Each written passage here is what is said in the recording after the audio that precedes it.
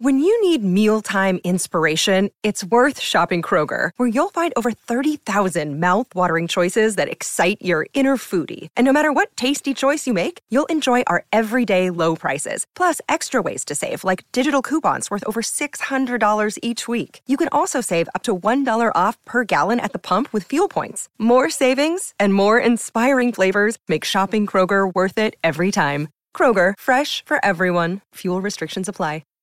Hi, everybody. This is Adriana Trajani. I'm the host of You Are What You Read. I have the privilege of interviewing luminaries of our times about the books that shaped them from childhood until now. We get everybody from Sarah Jessica Parker to Kristen Hanna, Mitch Albom, Susie Essman, Craig Ferguson, Rainn Wilson, Amor Tolls, you name it, they come, they share. New episodes of You Are What You Read drop every Tuesday on Apple, Spotify, or any major streaming platform wherever you listen to your podcasts. We're back in the saddle again. Tom Bernard Show with our very special guest. That's nice that you say very special. He's not going to. He did this last time. He never says his own name. Do I need to? Matt Minster. Oh, God. If you're going to make me say it, I'm going to do something like that. That's like. I want my talk show, so I have to. You have to get a talk show. I know. You're going to have to introduce yourself if you do that. No, you talk show hosts don't introduce themselves. That's true. I'll come on and be Ed McMahon. Yes, sir, Matt. Yes, Matt. Will you? Will you just record it once for me when I get the thing? Yes, absolutely. Just once. All I wanted is once. If it ever happens, I need you to say however you want to say it. Yes, sir. That would be totally worth it. Then I could just do one episode and be done with it. That was fantastic. Do we do a break or not? I forgot. Yes, we do. I just wanted to. Oh, did we? No, we haven't done the top of the hour break. Damn it. We got to do it now. I'm schmoozing. All right, we'll be right back. Tom Bernard Show. Walser Automotive Group started in Minnesota over 60 years ago. Most people know something about the Walser Way. Upfront, no haggle pricing, work with one person from start to finish, or the free lifetime powertrain warranty on most vehicles sold in Minnesota. What you might not know is they are the only automotive group that is a member of the Keystone Club. They join such great Minnesota companies as General Mills, Target, Cargill, the Twins, Wolves, and Vikings in pledging 5% pre-tax profits to local charities. It's a great example of their core values. Do the right thing, display positive energy, be open-minded, and lead by example. So if you're in the market for a new or used car, check out Walser.com or stop into one of their dealerships. Please don't say, "Tell 'em Tommy sent you," because it sounds fake, and I hate it. Walser Automotive Group, Walser.com. Michael Bryant, Bradshaw and Bryant, what's the latest? Well, basically, we're trying to represent people who have been hurt, then talk to them before they talk to an adjuster. One of the key points is to make sure you know what your rights are before you start talking to the insurance company, and they start asking you questions or they try to settle your case early and cheap. Well, what's interesting to me is, a lot of people have fear of attorneys. It makes them very uncomfortable. They get nervous about it. What should I do? I've known Michael for years and years now, and I would highly recommend you. So that should be good enough for everybody, because I don't endorse people who are dirtbags. Well, I appreciate that. But I guess the key is people think I'll charge them if I talk to them. Right. So a lot of people call me up. It's like, how much is this going to cost if you call me back? Like, you want me to call you back? How much will that cost? I don't charge people. The only way I get paid is if we recover, if we get money from the other side. And there's a lot of people I talk to that I never get paid for that are just part of giving them advice to make sure they know what they can do and what their rights are. And your record's terrific as well, we should point out. Well, it works. It's been good. It's been good, ladies and gentlemen. It's been good. And how do they contact you? And either through our website, which is minnesotapersonalinjury.com, minnesotapersonalinjury.com, or at 800-770-7008. Michael Bryant, Bradshaw and Bryant. My wayward son, there'll be peace when you are done. Matt Minster, the wayward son. That's what we're talking about, isn't it? I like it when you say it better than when I say it. That's nice. I am the wayward son. A little guitar work. So good. Is Elena with us? Yes, she is. Elena, how are you? I'm fine, thank you. Marvelous, Dr. Elena. Do you pronounce it George or George? How do you pronounce your last name? George, like the man's name. I want to make sure. I was covered. Ooh, this is interesting. Life insurance company will add fitness tracking data to all policies next year. So they're going to have, how are they going to make everybody, wait a second. Do you mind if I just call you Dr. Elena? Or do you want to be called Dr. George? Sure, that's fine. Okay, Dr. Elena. Dr. George is fine. Dr. George. Okay, we'll go with Dr. George. Okay, so where are they going to get the fit? Not everybody wears a Fitbit or whatever, right? That's correct. And it's not all insurance companies yet. It's just that particular insurance company. But I think that they're the template, if they succeed in making people buy a fitness tracker to buy their insurance plan, then that's going to be an open season, and I think every other insurance company will follow suit. So how are they going to do? Are they going to make everybody wear? I wear a Fitbit, so I don't mind it and whatever. And if they want to know that my resting heart rate is 57, good for them. So that it wouldn't bother me, Dr. George. But it is rather intrusive, I suppose, isn't it? It is. I mean, why do you have to be tracked 24/7 just to buy an insurance policy? Yeah. I mean, that's a little bit over the top, in my opinion. Yeah. And they're not well, first they did it, I think Progressive started it with the car and tracking your car and how you drive in order to get a discount. So they used the carrot first. Now this is the stick. You can't buy a plan unless you give up your personal data, where you are. And data is one of the most important things that we have at this point. It's health data, and that is one of the most important markers out there. It doesn't change, right? Your financial situation can change, right? Where you live, but not you. And I think that's extremely. It's kind of a chilling effect, frankly. Well, you just scared me by what you just said, to tell you the truth, talking about data being the most important thing in our lives. Basically, It was just revealed because of their connection with China now that Google is going to control the entire world's data. That is terrifying. That's not good news, Dr. George. It is, actually. You what? No, I agree. The last thing I want is China to know anything about me. They're going to track you. Right? They're going to track you down, Dr. George. No, I just, it's terrifying to know that one company will control all of that information, all of that data.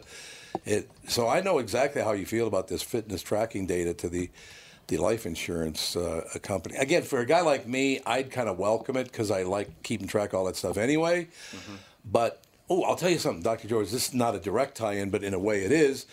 I get a lot of promotional data, a lot of promotional items, coming, because I do a morning show, and then I do an afternoon show, and I got a couple other things going. But I opened my mail last night, and there was a pen, an ink pen, inside the envelope.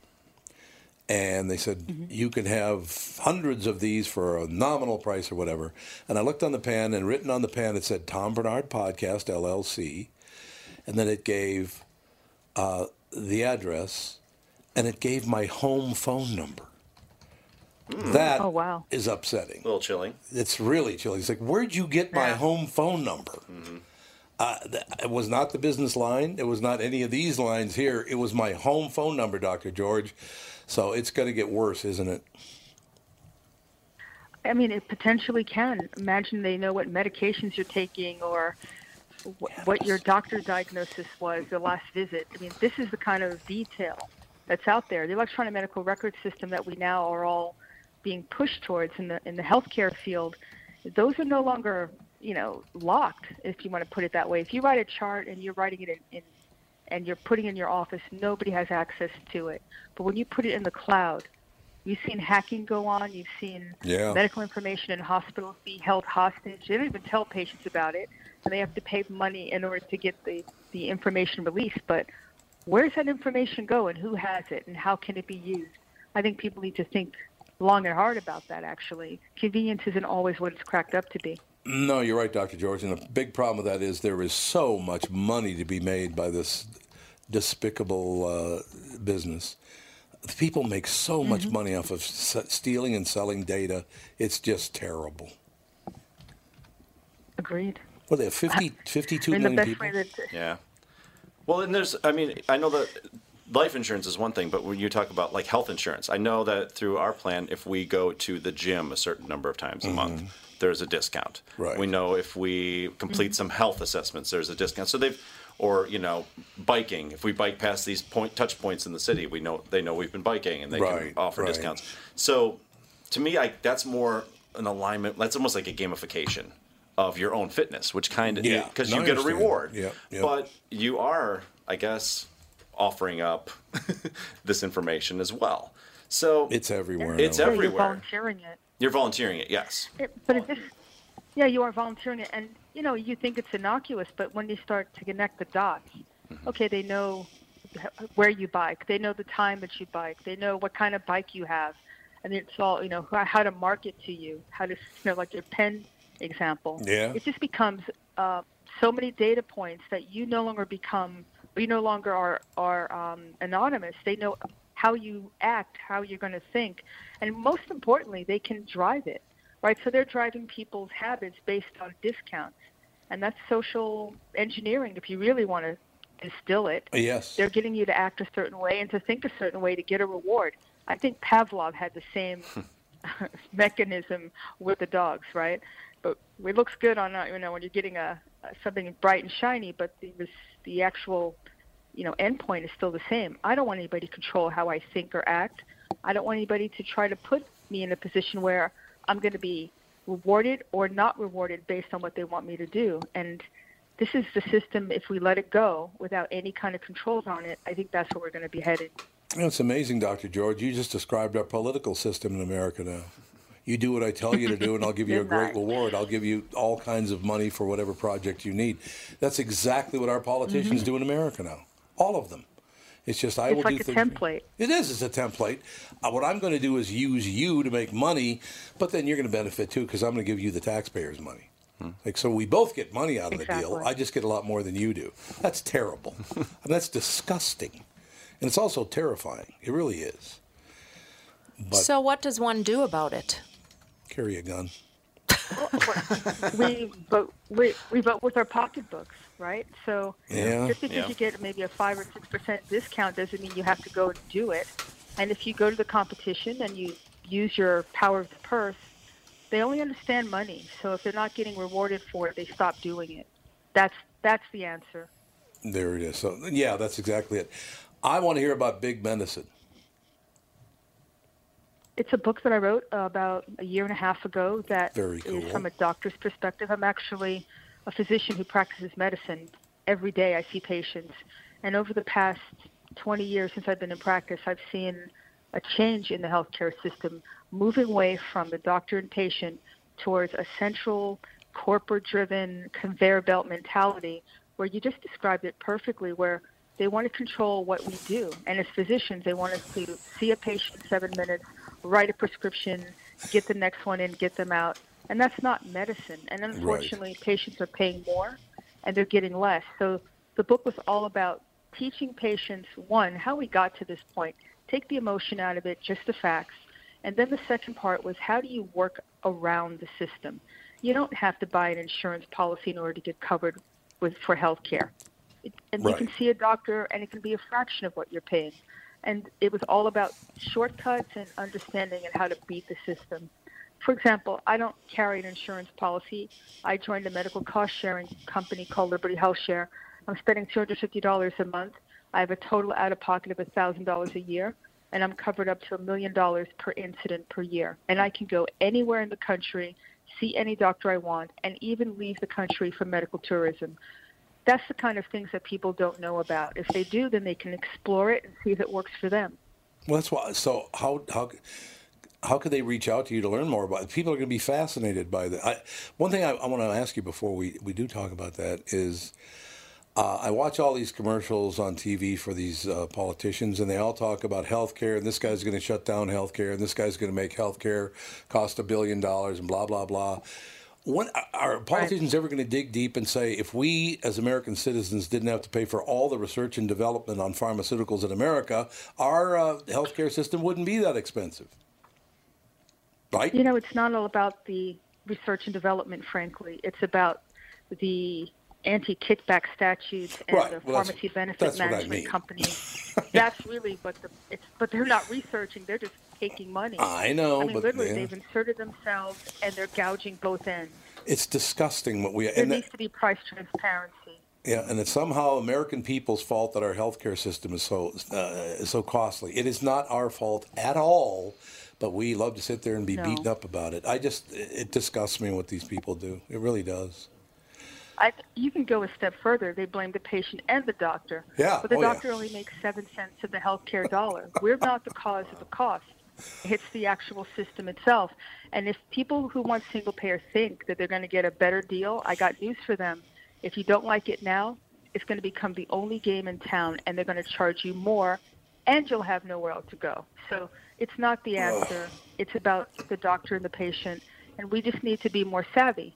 And if you understand that it's cheaper to access health care with your, pay cash than it is to use your insurance card and save your money, you'd be amazed what you can get out there. And it's here now. You don't have to wait for it to be built. It's amazing, Dr. George. I just went to see a new doctor about 2 weeks ago. And I wrote him a letter this morning. It wasn't an email. It wasn't a letter. It was an email. I wrote it this morning complimenting him on his clinic and the job he did, how friendly he was. He made me very, very comfortable. I wish more patients would do that. Tell doctors how great the experience was for them. Because sometimes you go to a doctor, it's not that great an experience. I'll tell you that. But when it is, you should tell the doctor, hey, this was great. I thank you so much. Don't you think that a doctor-patient relationship is one of the great relationships you could have in life? It seems so to me. Absolutely. It's the underpinning, the hallmark, the foundation of quality health care. And the fact that that's under attack is tragic. I mean, I'm an independent doctor. There's only 30% of doctors who own their own practices who have not sold them to a hospital. 30%. We used to be 60%. We've dropped over the past 3 or 4 years. It's amazing. And in our place, the fiduciary responsibility to the patient is very simple when you own your own practice. You and the patient. You cut deals, you barter, you sliding scale. You do what you have to do to make sure the patient can afford your services. By the way, they're much cheaper. And if you go and sell your practice to a hospital, you don't have control over the charge master. You have no idea what they're charging. They're tacking on facility fees. Next thing you know, you've lost your patient. You have no idea why. And it's a system that's broken. And doubling down on the most expensive parts of healthcare is not the answer, just because you want to control everybody. It's always you're not paying your fair share. They love to use that you're not paying your fair share and people aren't getting good health care because of you, and it's a flat-out lie. Dr. George, I have to ask you a question. Do you do a lot of interviews? I do. Yeah, because the reason I ask you that is because you do a very good interview, but at the beginning of the interview you're kind of like, God, I hope this guy's not an idiot. I could hear that in your voice, Dr. George. Oh, she just laughed. Thank you, Dr. George. But no, I could see that you would outsmart a lot of people in an interview, and you'd probably make them look bad. But you do a great interview. Seriously, at first I thought, she's not comfortable with this at all. But no, it's a great interview because you tell the truth. Why don't you have a national stage? Do you go on a lot of talk shows and talk about this? I do, and I actually have my own radio show called Medicine on Call, and I've been talking about it and writing about it in my blog, drelenageorge.com, for, 5 or 6 years now. And, I don't want anything except to take care of my patient. Right. And for everybody to get out of my office and get out of our way and let us help the patient. That's all we want as physicians. And honestly, I started this because it was a labor of love, because I didn't want to end up on blood pressure medicine. And I wanted people to understand exactly from a doctor's point of view. Everybody talks about healthcare like they know, and they don't. It's the people who are sitting here on the front line getting dinged 24/7, trying to do the best we can for our patient, where everybody tells us we want to take out tonsils, cut feet off, and just make money. That's not the case. And patients need to understand that.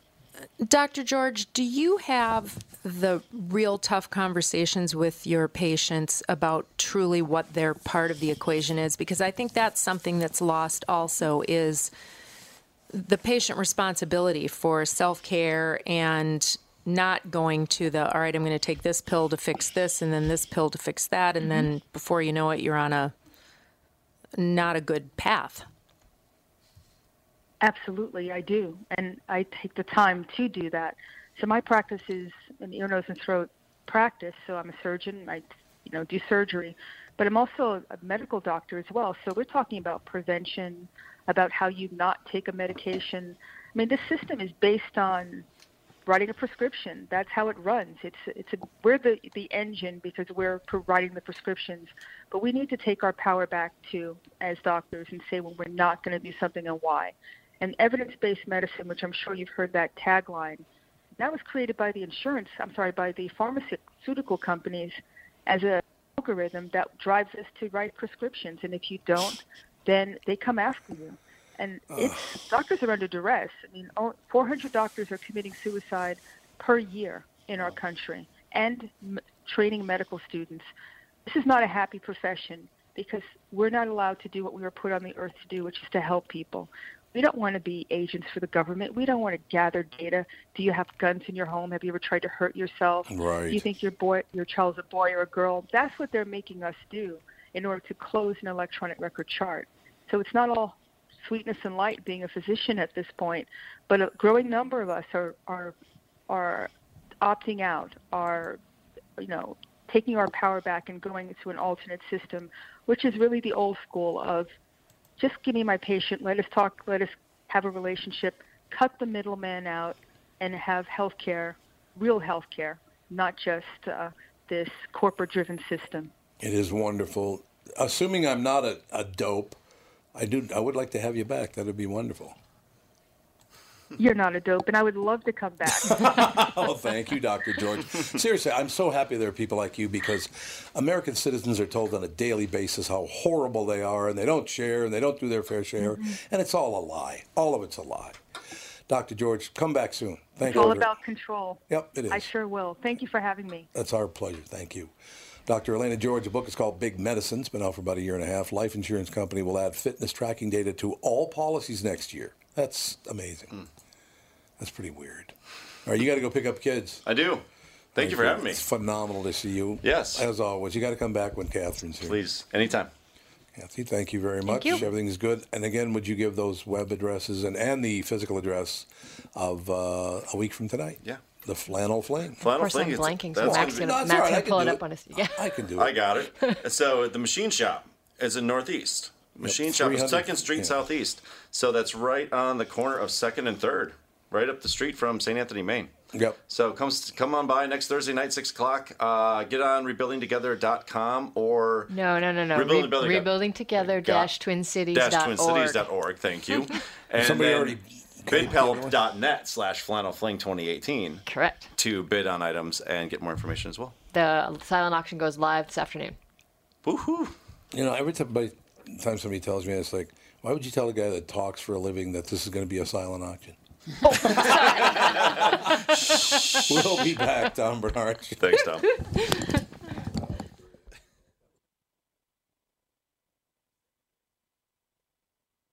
It's Tom here to tell you how easy it was for me to hit my goal of a 92.5-pound weight loss at Nutrimost Twin Cities in Plymouth with their weight loss plan. I started in March, and in just over 5 months, I learned about clean eating, and I now know the foods that work for me and the weight gain trigger foods, very important. I'm now in the reset phase and then on to the Nutrimost Forever Maintenance Program, which I'll be talking about more in the weeks to come. Find out how to have success losing weight like I did. Attend the Nutrimost Twin Cities in Plymouth free informational dinner on Monday, October 15th, 6:30 p.m. at Jake's in Plymouth. Those extra pounds melt away really fast with this easy program. Nutrimost Twin Cities in Plymouth will guarantee that you lose 20 pounds or more in just 40 days. Nutrimost helped me change my life, and they can help you too. Register for the Nutrimost Twin Cities in Plymouth dinner on October 15th. Just call 763-333-7337. That's 763-333-7337. A program that benefits the homeowner and not the realtor? Do you want a guaranteed offer on your home? Hey, it's Tom with my realtor, Chris Lindahl, who has some exciting news to share. Hey, Tom, we are super excited to announce our guaranteed offer program. Here's how it works. If you qualify, we will guarantee you an offer on your house within 48 hours, which means you could be closing in 3 weeks. No staging, no cleaning, no decluttering, and of course, no open houses. This is your hassle-free way to sell your home. If you qualify for the program, you will get a competitive offer in 48 hours, period. Sounds like a stress-free way to sell your home. It is, Tom. Some homeowners want the convenience to be able to sell their home quickly without going through the stress of showings, open houses, and so many more headaches, especially if they found their dream home and need to sell fast. You do need to qualify for this program, but that's quick and convenient as well. To see if you qualify for the Guaranteed Offer program from Chris Lindahl Real Estate, go to chrislindahl.com right now or call 763-401-SOLD. Once again, that's chrislindahl.com, Chris with a K.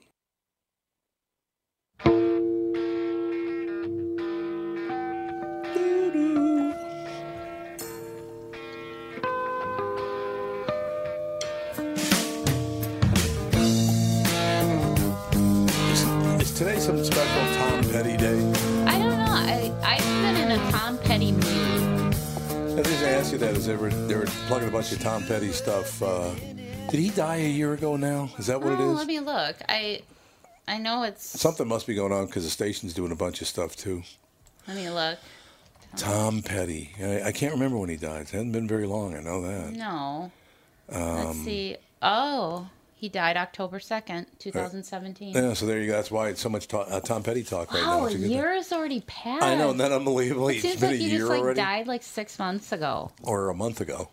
Yeah, it's weird. Yeah, I remember when he died. Well, there was like so much confusion with on like Twitter and all that stuff because everyone's like, he died. No, he's in a coma. Right. And even like, I think it was like CBS or one of those networks, like, put out that he had died and he hadn't yet. I do remember that. Yeah. So I know there was a lot of confusion, but he went into, I think it was like cardiac arrest or something. You got to start the clock. I know. I don't even know how many minutes we are in now. Do you have any idea how many minutes? Oh, maybe a minute. 45 seconds. It's at least 3-4 minutes. Oh, no. Yeah, you guys are a disaster. I think you have a faster clock in your head. I think I have an accurate clock I was going to say, although if I were to have to, put time in somebody's hands that probably has a pretty good feel for it, it'd probably be you. We're just running over. Cassie's gonna. Oh, we're gonna fine her. It's gonna be great. It's gonna be wonderful. You're fine. You're fine. That's true. You got to edit it all together. I do have to do. I'm doing bumpers and then I'm doing commercials, so I'm just trying to get a flow here, and then I forget about that remote. Yeah, you mean the most important part? Yeah, I know, right? You mean the time of the show? You mean that part of it? See, this is, what are we doing in our world, ladies and gentlemen? Mom furious after school hands out survey about sexual history to her daughter's 5th grade class. Sexual history? Really? I might be furious about that. Yeah, okay, here we go. Now, this is for 5th grade students. So in 5th grade, you're what, 11? Yeah, 10, 11, depending on when you started, yeah. Yeah, probably 10. Probably most of them are 10, right? Here's some questions for you. Are you only attracted to females? Mostly attracted to females? Equally attracted to females? Mostly attracted to males? Only attracted to males? Or not sure? Do you understand what the word attracted means when you're that age? Right, let's start at the basics. When I was that age, I was in 7th grade when I was 11.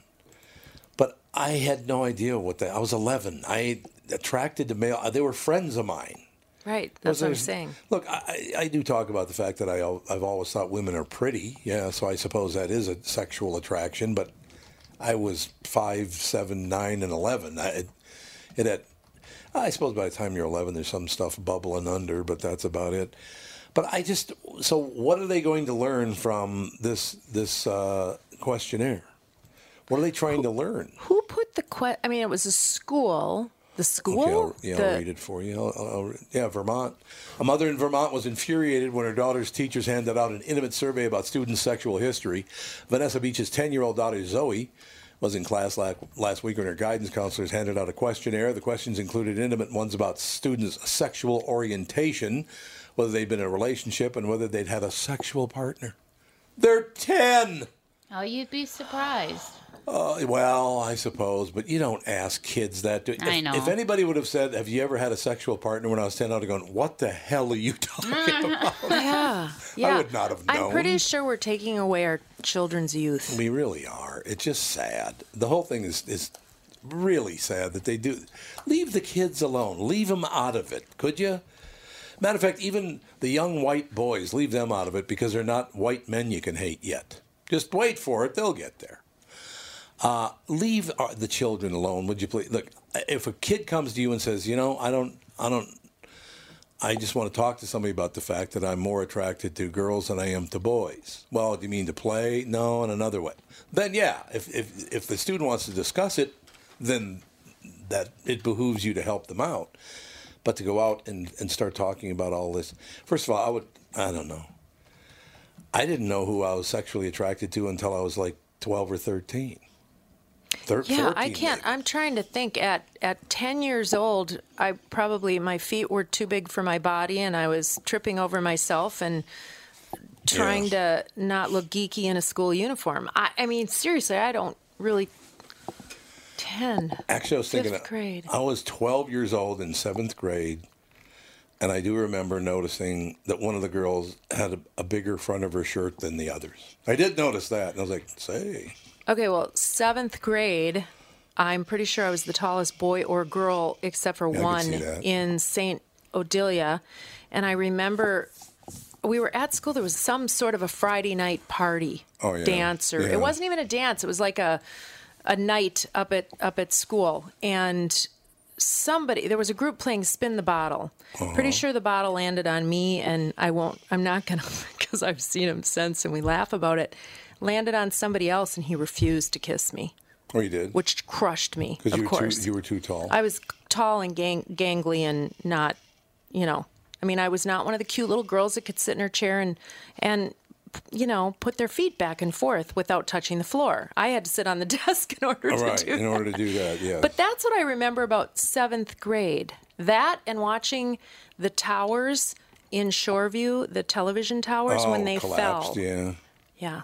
A guy named Barnard was on top of them when they fell. Really? I think his name was George Barnard. But I was not related to him. Look, I'm not an educator. I don't know how to run a school. I don't know the rest of it. How did we ever get by not having to answer questionnaires like this? How did we ever survive not having to answer a questionnaire like this? Leave me alone. We have a new dog at home. I want to go pet my dog. That's it. Whatever. Do you have a new dog? No, I was just talking about if I were Zoe. Oh.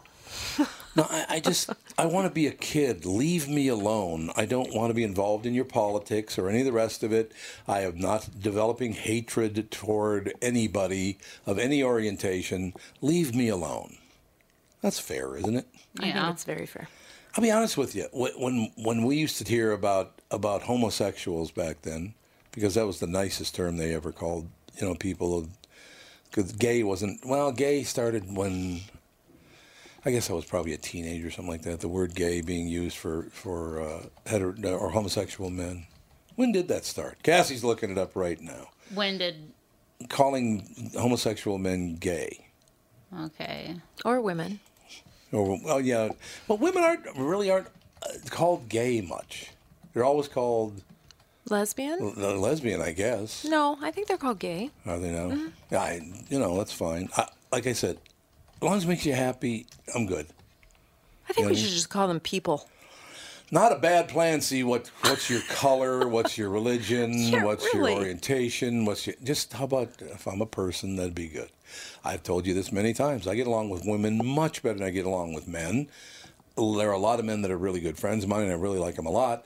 But there are a lot of men who put on this false bravado and try to act all masculine. You guys are the biggest pain in the ass of any human beings on earth. You just are. It's like, if you have to put it on, then you're not, so shut up. Well, they kind of started using the term gay as a sexual word in the 14th century. Gay, you mean But was it for homosexuals, or was it all people feeling gay? Well, it was a term they used using sexual behavior. Really? Like if they were going to a brothel, prostitutes, stuff like that. But then it's then it says they use the use of gay to mean homosexuality was often an extension of its application to prostitution. A gay boy was a young man or a boy serving male clients. So a gay boy is where it started. Yeah, in the 14th century. That would make sense. It's that old, though. I didn't know that. Yeah. But I just, I don't know. I just don't see the reason we have to ask 10-year-olds what their orientation is. But some people say they've known they were gay when they were 4 years old. I do remember, again, being attracted to Blondie from the Dagwood and Blondie cartoons. I thought she was pretty. But it wasn't a sexual thing. Well, if you count that as sexual, what I find pretty... Because at 4, it wasn't sexual. It's just, she's pretty. But why would you go to school and talk about that? I wouldn't. No, it's just we had other stuff to talk about. I don't know. Can we just dial it back? Once again, what we're trying to force now is this rapid development of human beings, which is never going to happen. It's just that's not the way things work. We just had a great guest on. It was a couple of days ago, Bernie Taylor. He talked about the fact that in the last 40,000 years, we haven't developed much. But now all of a sudden, we're going to change everything about the way we live in one generation. That's mental illness is what that is. And you need to calm down.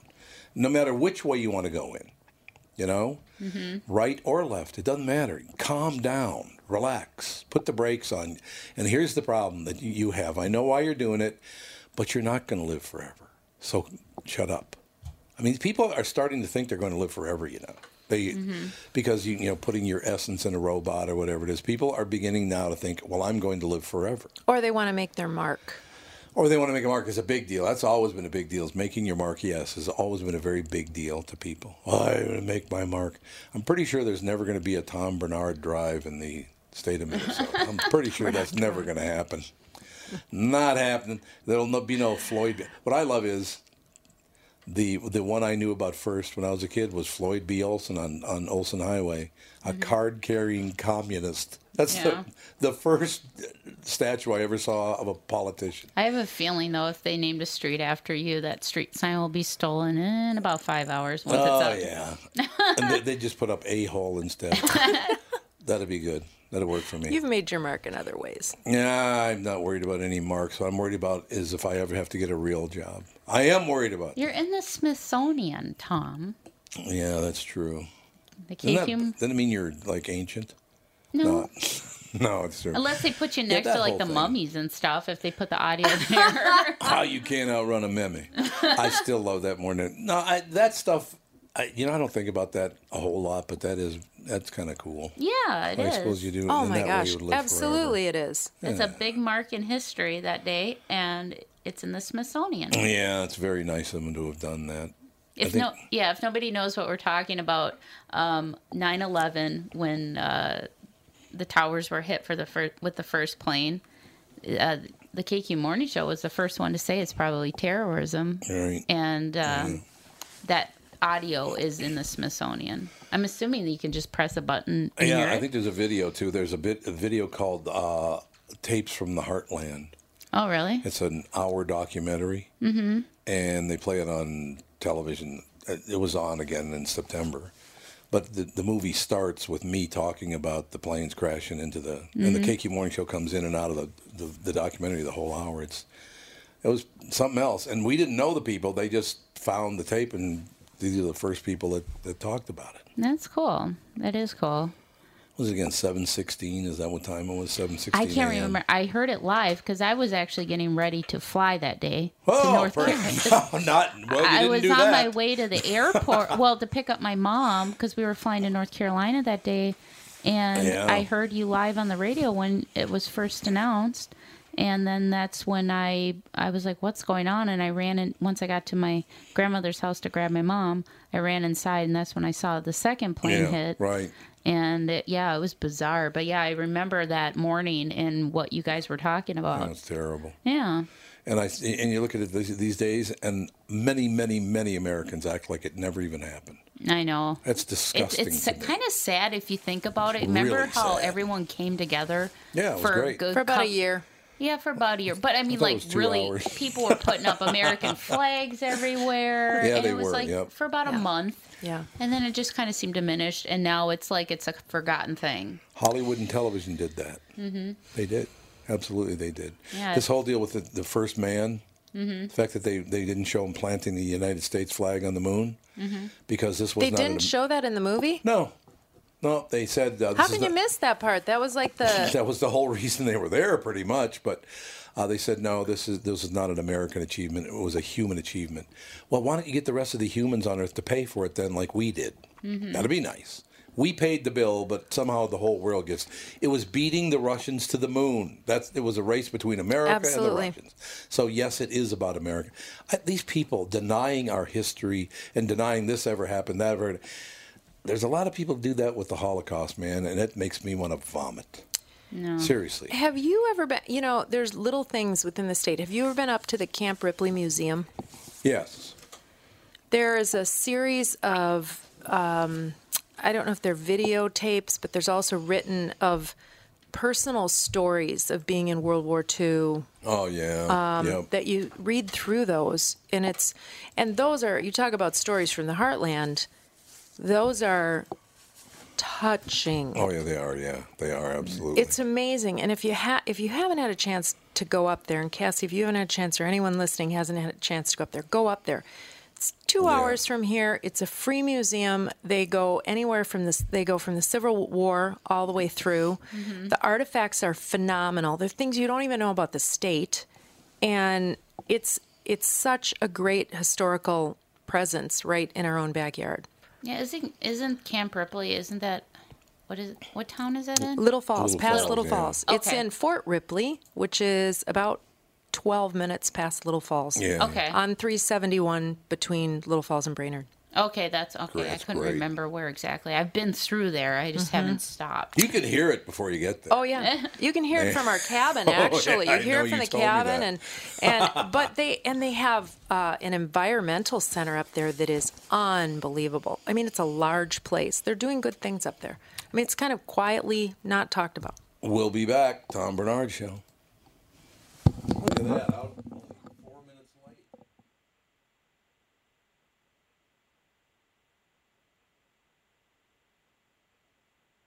Tom Bernard here to tell you, Priority Courier Experts has immediate openings for drivers looking for more. Priority drivers are independent contractors who set their own hours, start from their own driveways, and deliver local on-call parcels and freight, which means you're home for dinner every night, and you get paid weekly. Right now, Priority's driver-friendly lease-to-own program has brand-new dock trucks, flatbeds, curtain sides, and tractor-trailers just waiting to be driven home. And Priority's also offering a $4,000 sign-on bonus to qualified drivers. So if you've got the skills, we can get you qualified to start driving a brand-new truck in as little as 3 days. Calling all drivers, come get the $4,000 sign-on bonus you deserve for all the knowledge and experience you bring to the delivery business. Call our fleet reps right now at 651-748-4477 or visit them online at priority.com. Priority Courier Experts. Every time you call us, we deliver. Tom here for Sabre Plumbing, Heating, and Air Conditioning. Right now, Sabre and Bryant are teaming up to offer 0% financing for 36 months when you buy a new Bryant furnace. This is the perfect time to replace your old furnace with a new trouble-free, energy-efficient furnace from Sabre. And when you buy Bryant equipment, you're getting one of the most trusted names in the industry. This 0% offer is available for a limited time. Call Sabre Plumbing, Heating, and Air Conditioning to find out more, and please tell them that Tom sent you. Sabre and Bryant, whatever it takes.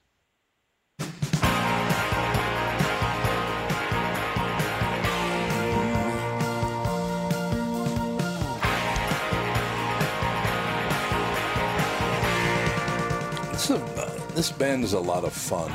Yeah. All right, Newser, you can take that picture down. It's back right there on the front page. It's unbelievable. Tom's a pimp. That's all we know. That's all we have to say. There was a news story that was sent to me this is bizarre. Who knew this was going on? But Baltimore puts 230 desk officers on the streets as murders mount. Yep. I guess crime in Baltimore is just skyrocketing. Crime in America is outlandishly. I put the news story in the calendar if you want to read it. Excellent. I was just raving on, or railing, I should say, on Minneapolis yesterday. I am sick to death of not being able to go down Hennepin Avenue anymore. It makes me want to puke. I was there from the time I was a little boy. I would walk there from my neighborhood when I was 10, 12, 14 years old. I always thought, man, if I grow up and I make a lot of money or some money or whatever, I'm going to spend all my time on Hennepin Avenue. Well, I can't do that. It's not safe. And the reason it's not safe is because you won't punish criminals. Why? Because they vote for you, apparently. You're disgusting human beings. You really are. Destroying the city of Minneapolis. You are destroying our city. And I adore Minneapolis. I love St. Paul, too. Don't get me wrong. I'm rarely uncomfortable downtown. Right. You know, and we're kind of in the bubble of our North Loop where we live. Yeah, but that's a good area. It's that's a good nice area, and it's been very nice. But Dana and I went to a Lynx game this summer and walked at Target Center and walked there. And walking there was fine, light of day, you know. Oh, yeah, that's different. Walking home, I have never felt more uncomfortable in this city. I know, it's terrible. And he did, too. Oh, yeah. Oh, yeah. I can't believe they did this to our city. Drug dealers aren't being arrested. People who commit crimes. That we're putting signs in cop cars now, at least the mayor wants to, that tells illegal immigrants to not talk to the cops. What are we doing? I mean, seriously, can we keep our citizens safe? I'm not saying we can't welcome other people in the state. That's not what I'm saying at all. But I don't want any creeps hanging around. I don't want creeps that are born here hanging around. So what does that tell you? And I know why you're doing it. You're doing it because they will vote for you. And then you'll have a job forever, and you'll make millions of dollars, and the rest of us will be dead. But it's incredibly short-sighted. It is. I mean, how many businesses are downtown that are going to leave and go elsewhere? How many? We're not far away from it turning completely. No, it's not far at all. We are not far away from it at all because we've decided, look, there's sensitivity in skin color. Let's use that as much as we can. It's like, you disgusting pigs. And I know I say it quite often, but I'm going to say it again. I grew up with people of all races except for Asian. There were no Asians in North Minneapolis. But everybody else, we didn't spend 1 minute thinking about skin color or country of origin or any of the rest of it. There was one of our kids, his name was Dale, and I remember his last name, but I won't say it. But he moved to North Minneapolis from Germany. And we thought it was the greatest thing because he had this really thick German accent. And when he got mad, it was phenomenal. He would say things like, what the hell is he saying now? It was great. So our differences were what brought us together. We enjoyed it. When Dale would get pissed off, we all loved it because it was just watching him. He would literally, in a way, not intentionally, but kind of look a little Hitler-y when he got mad. Oh, my God. Well, he's that... he would do that.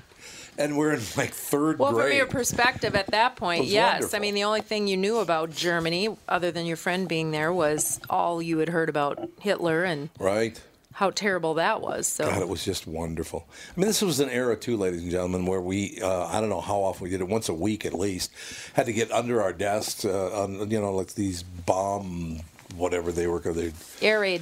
The air raids, yeah, exactly. So we had to do that every week and all the rest of it. We weren't afraid. We were like, whatever. Did you have the Pagan Baby Fund at your Catholic school? What's the Pagan Baby Fund? Pagan Baby Fund. Pagan Baby. We absolutely You had to did. put your pennies in, the Pagan Baby, babies, the little... The pagans. Listen, they're not Catholic, they're pagans. That's all there is to it. They hadn't been baptized. They were like floating around somewhere, that's right? What do they call those again? They call it limbo. Yeah. Where they go to limbo. The pagans go to limbo. Pagan babies went to limbo. So it's between that and eat your food, there are starving children in Africa, China, they were wherever. all starving. The guilt trips we had as children, it's amazing. I know. We grew up. My grandma backhanded me at the dinner table one night because was she bigger than you? Oh, yeah. Uh-oh, that was trouble. She was like the Well, who isn't quintessential bigger than grandma. Cassie? Well, that's I know, true. there's a lot of people. There's a long line. The long line. No, I remember one time I can't remember what the dish was that we were eating for dinner, but I'm like, I got really full fast, and I'm like, I'm not hungry anymore. And she got so mad. She's like, there's starving kids in Africa. And I said, well, then invite them over. And she was just, bam. But no, you'll invite them over. What's wrong with that? Yeah, or send it to them. What do you? I remember that. Send it to them. St. Joseph's, Father Perman was the head priest's name. And every Friday, Tasty Bread Company, that's the local one. Tasty's the local company, right? They would bring loaf after loaf after loaf of bread, and the father would hand them out to needy children. That was all the way back when I was a little kid. There were the pagan baby funds. There were the Mike boxes. We grew up with the idea that we needed to help people. Yes. What happened to that? Where did that go? I don't know. What were the neighbors that would put on the little carnivals for Italians. muscular dystrophy?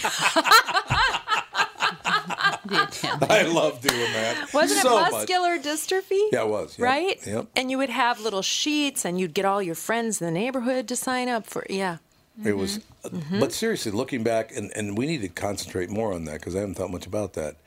But we were raised from the time we were little at church, or we went to Catholic church, and then in schools. It was all about helping people. Yeah.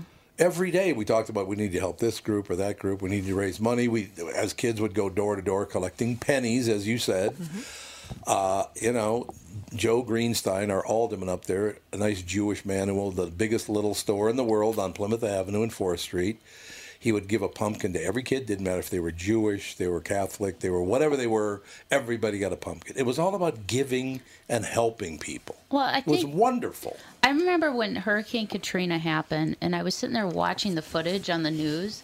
I felt so bad for those people. Yeah. I started crying. I'm like, I have to do something. So I called up my dad, who worked for a bus company. I said, can you get a bus for the weekend? Because it was Labor Day weekend. Right. He's like, yeah, why? I said, just bring it to my house, and I'll tell you what's going on. So then I called the local grocery store in Apple Valley, and I asked them, is it okay if we park the bus there and collect donations? And they're like, oh, yeah, sure, not a problem. That's great. And we stood there with a sign outside of my mom. My mom was so cute. She's like, I'll hold the sign. And she was getting people were giving us money, cash money. And then they were going into the grocery store, buying groceries, coming out, handing us the whole cart, and then going back in and doing their regular shopping. We filled that bus 3 times.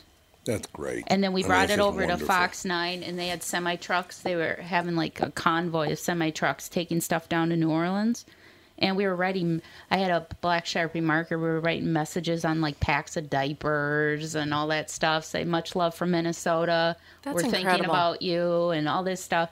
And I don't know, I was just very compelled. So, I wish people had that more. Because, something so small it probably had a huge impact in New Orleans. No doubt about that. So it's it did, absolutely. Sometimes you don't think you don't have to do something huge. No, I agree. Just absolutely. the smallest thing. Just the smallest thing helping one person might make their whole week. So I wish There's more no doubt people about had it. that initiative to do stuff like that. My favorite story about that is, though, when the Bricks Market building burned down in North Minneapolis a couple of years ago, that place gave my mother credit when she didn't have money to buy groceries. The Bricks brothers, right? The people who ran the place. I don't even actually know their real name, but it was the Bricks brothers, we called them. Whether their name was Bricks or not, didn't matter. But they would give my mother credit, and we would eat, and that would be wonderful. So the building burns in later years. I called the mayor and said I would like to get involved and help to rebuild the supermarket, and I'll get a bunch of people together. I'll get all the construction work. I'll take care of everything. Don't worry about it. I'll do all the work. The mayor never even bothered to call me back because there was nothing in it for them politically. Well, and it's just hideous. If what they were the one, it's almost like they want to take the credit for it. Oh yeah, So which is fine. they don't- Take the yeah. credit. I don't care. Well, so that's why they want to be responsible for fixing it or whatever. I know it's so sad. But the connection there is if you go back to this when we did this kind of stuff as kids. Yeah. There was nothing in it for you personally there wasn't. You're right.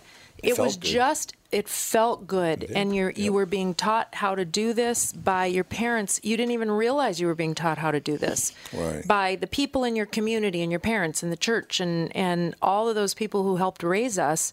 That's where our giving nature came from.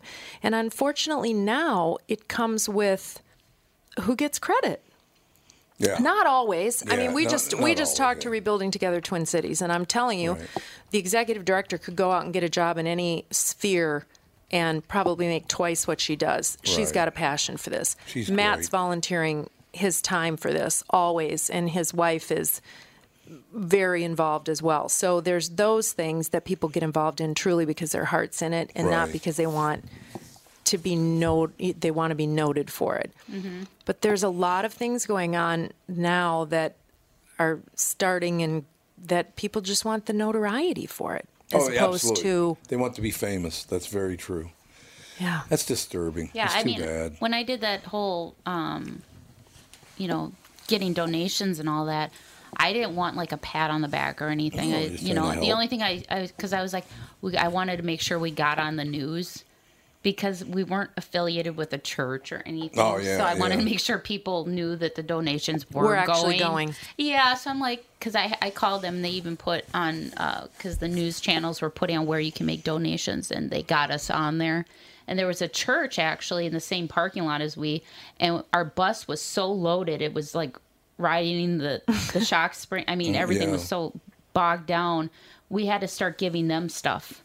And we had no problem doing it. Take the water. That's the heavy stuff, you know. That's true. But yeah, we filled that bus 3 times from floor to ceiling. Can we get back there? Do you think? Can we get back to giving like that? Yeah, I just think we have to open our eyes. I mean, I think we as the older we get, we tend to become a little bit more insular. Mm-hmm. And so I think we need to be open to the fact that, and I think we need to be open to the fact that, we give our millennials a real hard time, but there's a lot of good going on. They have a whole different way about going about things that are pretty fantastic. Mm-hmm. And so it's learning from, realizing that we don't know it all, and we're going to learn from all sorts of other directions. Right. And it's keeping the dialogue open. Well, I think you do that by having your podcast.